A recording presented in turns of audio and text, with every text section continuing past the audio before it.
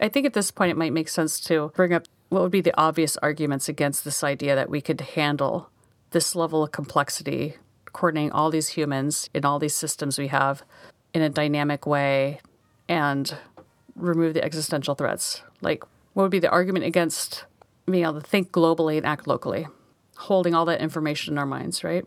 Well, I think that before that, I don't know, I can imagine some people starting to get this idea of, wait, does this mean that I'm not supposed to work on the problem I care about? I think this is like a big disruptive, potentially really big disruptive thing for people. This idea that like you can't tackle the problem directly. And there's all these other things tied up with our idea that we can do that. We have life purpose and mission. People can take that on and have purpose and mission and identity tied to the idea that they're going to conquer the wicked problem with their smarts and their intelligence and their ambition and energy and determination. Right. And that's important, meaningful, powerful thing for people. And to give someone the idea that doesn't work like that is potentially really difficult to understand or start to even consider. Yeah. So if I was someone, I don't know, if I want to consider that, I would need to be getting an answer to this question of, okay, how would these things, these wicked problems that have become very identified, very articulated, known and labeled problems that are very familiar now, again, all these different things, how would they get solved if not directly, if not through determination and control and trying to just solve the problem? How do they get solved this other way? How do they get addressed this other way? There's a lot of solutions that create more problems than they solve, right? As we've seen throughout history. With wicked problems and solving one problem, we've created 10 more, right? So this is part of the setup here, is that we have a desire to fix something. We have a desire maybe to fix climate. And so maybe we'd want to drop a bunch of iron shavings into the ocean or do something equally aggressive and potentially short-sighted because we wouldn't fully understand all the downstream implications, right? So we do this all the time. We naively interject ourselves into systems thinking we're going to make them better, and we just make them worse. So what do you say to somebody that says, well, what am I supposed to do? Nothing? And the first part of this is to say, if you want to take our word for it, what we'd argue everybody would need to do is you have to start by first examining and understanding the nature of your attention system. Because if your doing is coming from your captured attention system and you can't recognize that, you're pretty likely going to make things worse, not better. It's going to feel like you're making them better, and it's likely you're not going to get the outcome you expect. So the first thing is to recognize that you have to understand that about yourself. But there is a formulation in the fully coordinated attention system, in the full attention system. There is a natural intelligence solution that has people have huge impacts on the system. You just can't guarantee you're going to be one of them, but it doesn't mean you shouldn't try. And so through everybody doing their best, it's kind of like, if you think about a natural system, let's say you have to move a trillion gallons of water out of a reservoir, the reservoir is going to burst. And each one of us are a little river tributary pushing out across a landscape to try to drain the water away. Some of us will turn into big rivers, and some of us will hit a rock face and just be a trickle. But we're all pushed out. We're all moved by the same thing. We're all moved by the force of the water that has to find its way. We all know we have to find our way. And all you can do is feel that and push forward. And you're as likely as anybody else to turn into perhaps what would be recognized as a great leader, or perhaps an invisible leader. Maybe you wouldn't even recognize that you had done something that was essential to eventually becoming a deep river valley of flow towards the solution. So there would have to be a recognition that trying your best can result in huge outcomes. It can also result in not huge outcomes, but it's the best you can do. And also paradoxically, in that mindset, you know you're not alone. You know you're not the only one trying. And that feels good. I think there's a concrete example there that might help to illustrate this. I think that, let's say, like picking up trash as an example. There's the idea that if everyone did their part, or if you were doing your part, you'd be maybe picking up the trash that happens to be on your walk to somewhere, or you stop on the way home and pick up some trash there off the side of the road. But inclusive of what trying your best can look like, some people may see an avenue for themselves to, I don't know, organize a trash pickup event, for example. And all of a sudden they've done more. And maybe they also happen to be skilled or want to learn skills that turn their trash pickup event into a movement. And now it's got a name to it and it's catchy, and now more people are doing it and it's a thing and it's caught on. Mm-hmm. And now this person has become a much bigger influence on the way towards the solution, or at least the way towards this goal. And not to be minimized is the fact that somebody who feels like they want to have a big impact, if that's what they feel they want, and are just picking up trash, they're not passive in it. They are applying their natural intelligence to look for opportunities, to cultivate relationships, to innovate, to be creative, to find ways to have bigger impacts. That is all part of this. You're not on a grid with a little 2x2 grid just doing your little robot piece. You can be as aspirational, as imaginative, as driven and compelled as you can imagine. You're just doing it in a different way. You're doing it in the only way that we know will work, which is a way that is grounded in reality and open to insights, which are the foundation of new solutions, new ways forward. And again, I'm using the word solution maybe in a way that's confusing, but I'm saying that the way forward feels like insights, feels like overcoming barriers, feels like deciding which way to go, deciding the best action. Each of those are solutions towards living. This still brings up a bit of a point of confusion potentially, because if I continue with that thought experiment of someone that's maybe trying to find ways to do bigger and bigger impact on this particular problem they're trying to solve, or they're trying to respond to anyway, of trash, you can imagine that turning into a point where it's like, okay, I could just pick up the trash here. I could just organize some groups, but I want to solve the trash problem completely. So I'm going to go straight to the biggest possible thing I can imagine, because I happen to be in the position to do that, perhaps. Yeah.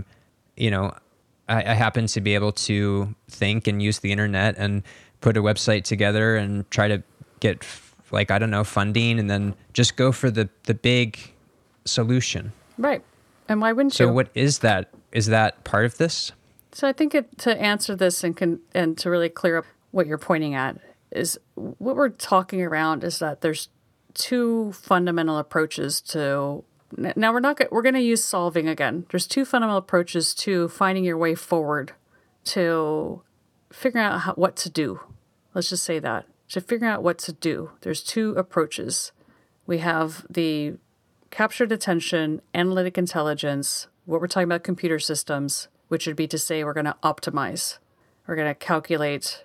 We're going to basically figure out what we want and figure out how to get it.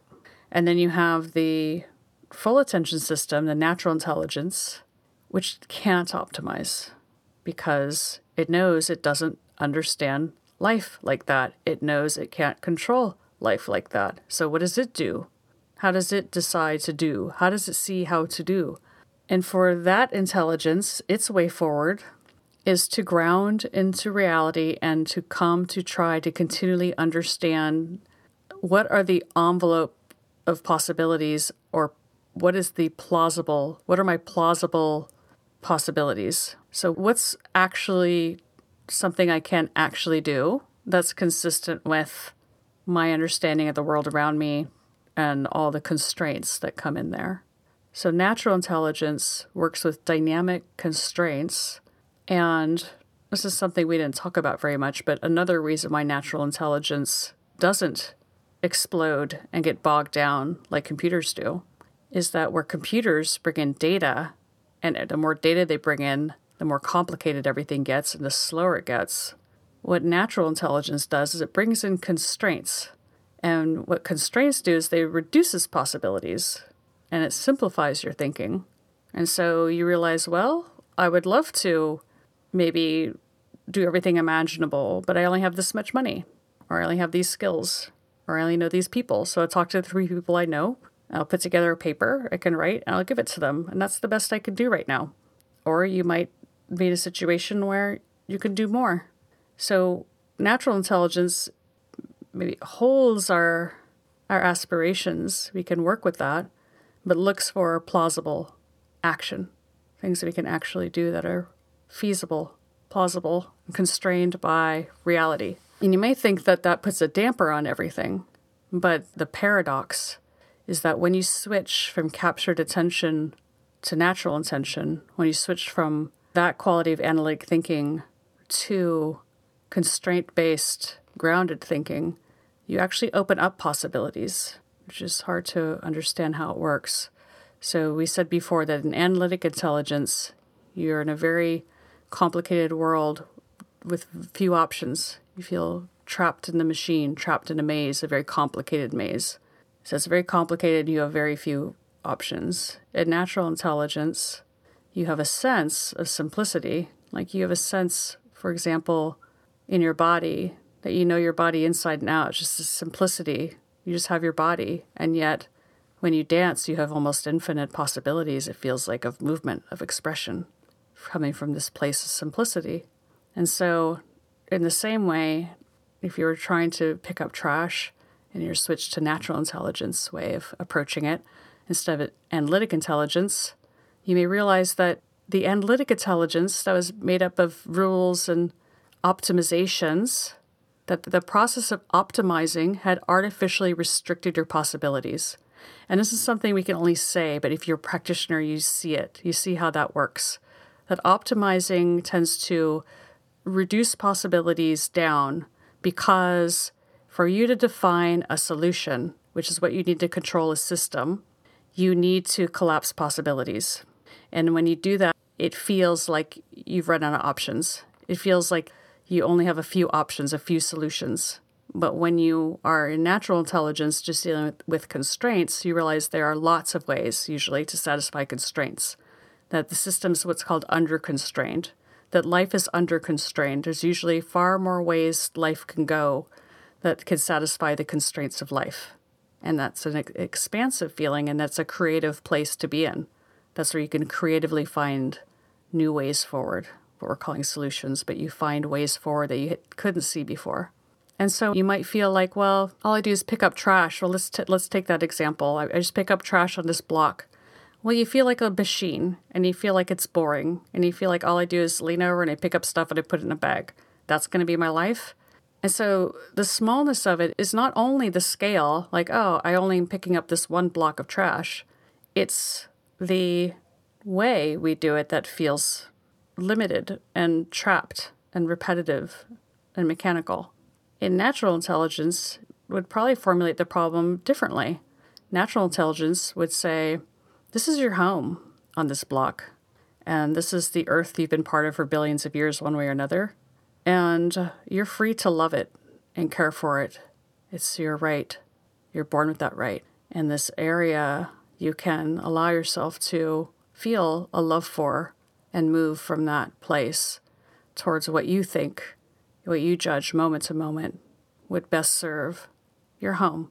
And then every day you would find that there's a agency and a choice if you decide that picking up trash is how you express that connection, that love, and maintain your natural environment that maintains you. It's not a mechanical act anymore. It doesn't feel small. It feels participatory. It feels immense in what you're participating in. Yeah, I like that. I hope that what we're saying here gives people a sense of possibility rather than not. I think this point about analytic intelligence and defining the problem in a over-constraining. Yeah, to come up with a solution, you need to satisfy all the constraints. And in doing that, you artificially bring in limitations. Yeah, so, with the trash example, you can get caught in this idea that that's the problem you're solving, is the trash problem. You're solving it by picking up trash. I think this is an example that can be seen in a lot of other situations where people might be trying to solve things and help. In this example, natural intelligence would also include a question that opens things up more. It would bring in the possibility to ask, where is the trash coming from? I think when you're talking about this feeling of the person picking up trash being robotic and machine-like, if you imagine going to the same spot and picking up trash and then going back and, hey, look, there's more trash.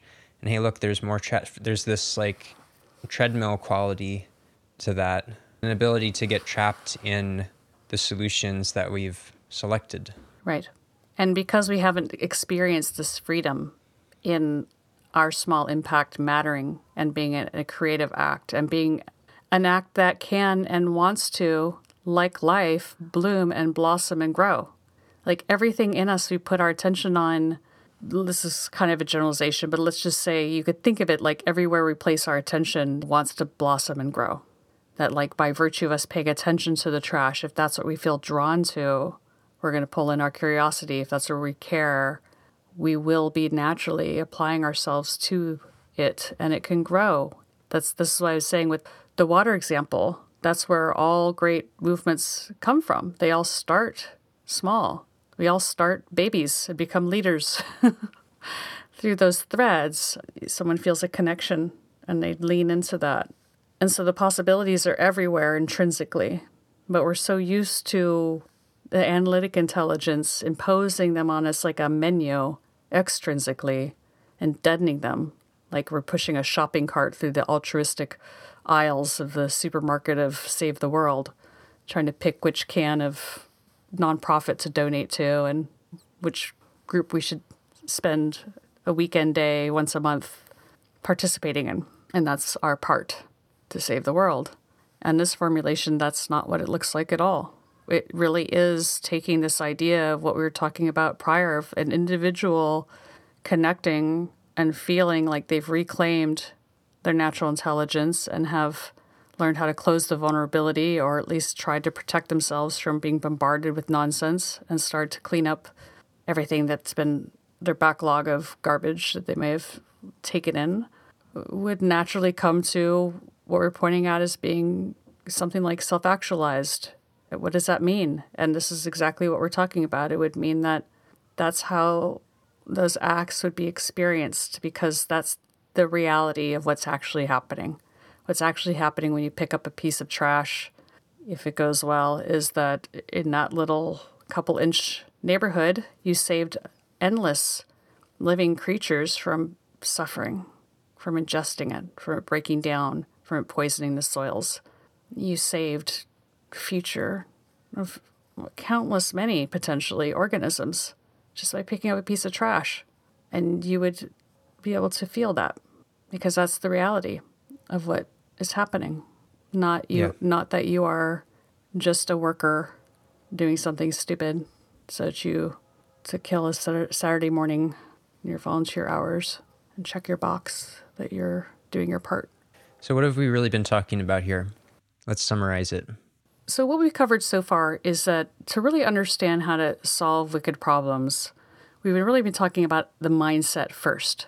That there's a really fundamental mindset we're talking about to switch from an artificial intelligence kind of solution, a mechanical brain that would try to take in everything and solve our problem, to a distributed natural intelligence solution that would feel different, as we'd expect, because we're pointing out that the nature of solutions that are artificial represent very much the quality of the trapped, captured, analytic intelligence that is not up to the task of natural intelligence and that creates nonsensical solutions.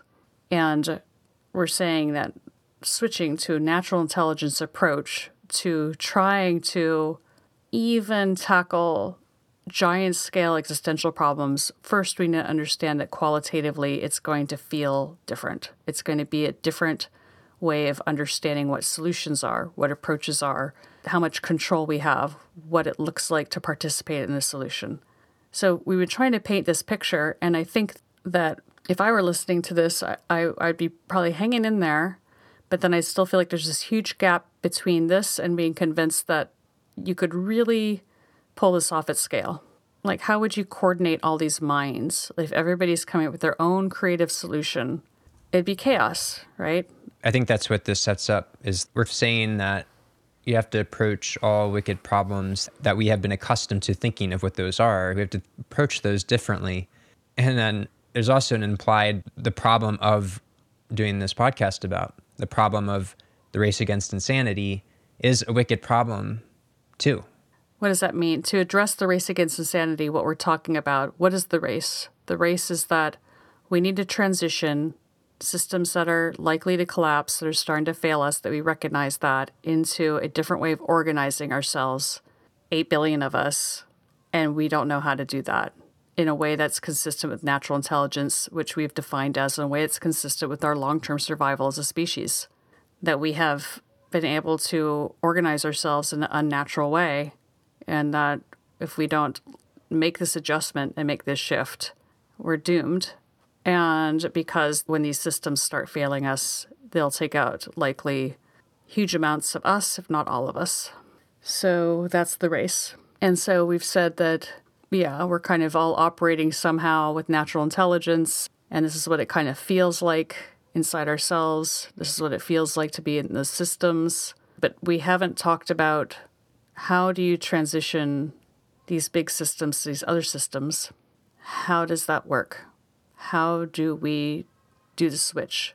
What could it look like? What could doing the switch look like? And more importantly, with painting a picture of what we just said, how do we all coordinate with each other if we aren't coordinating with each other anymore based on these unsustainable systems?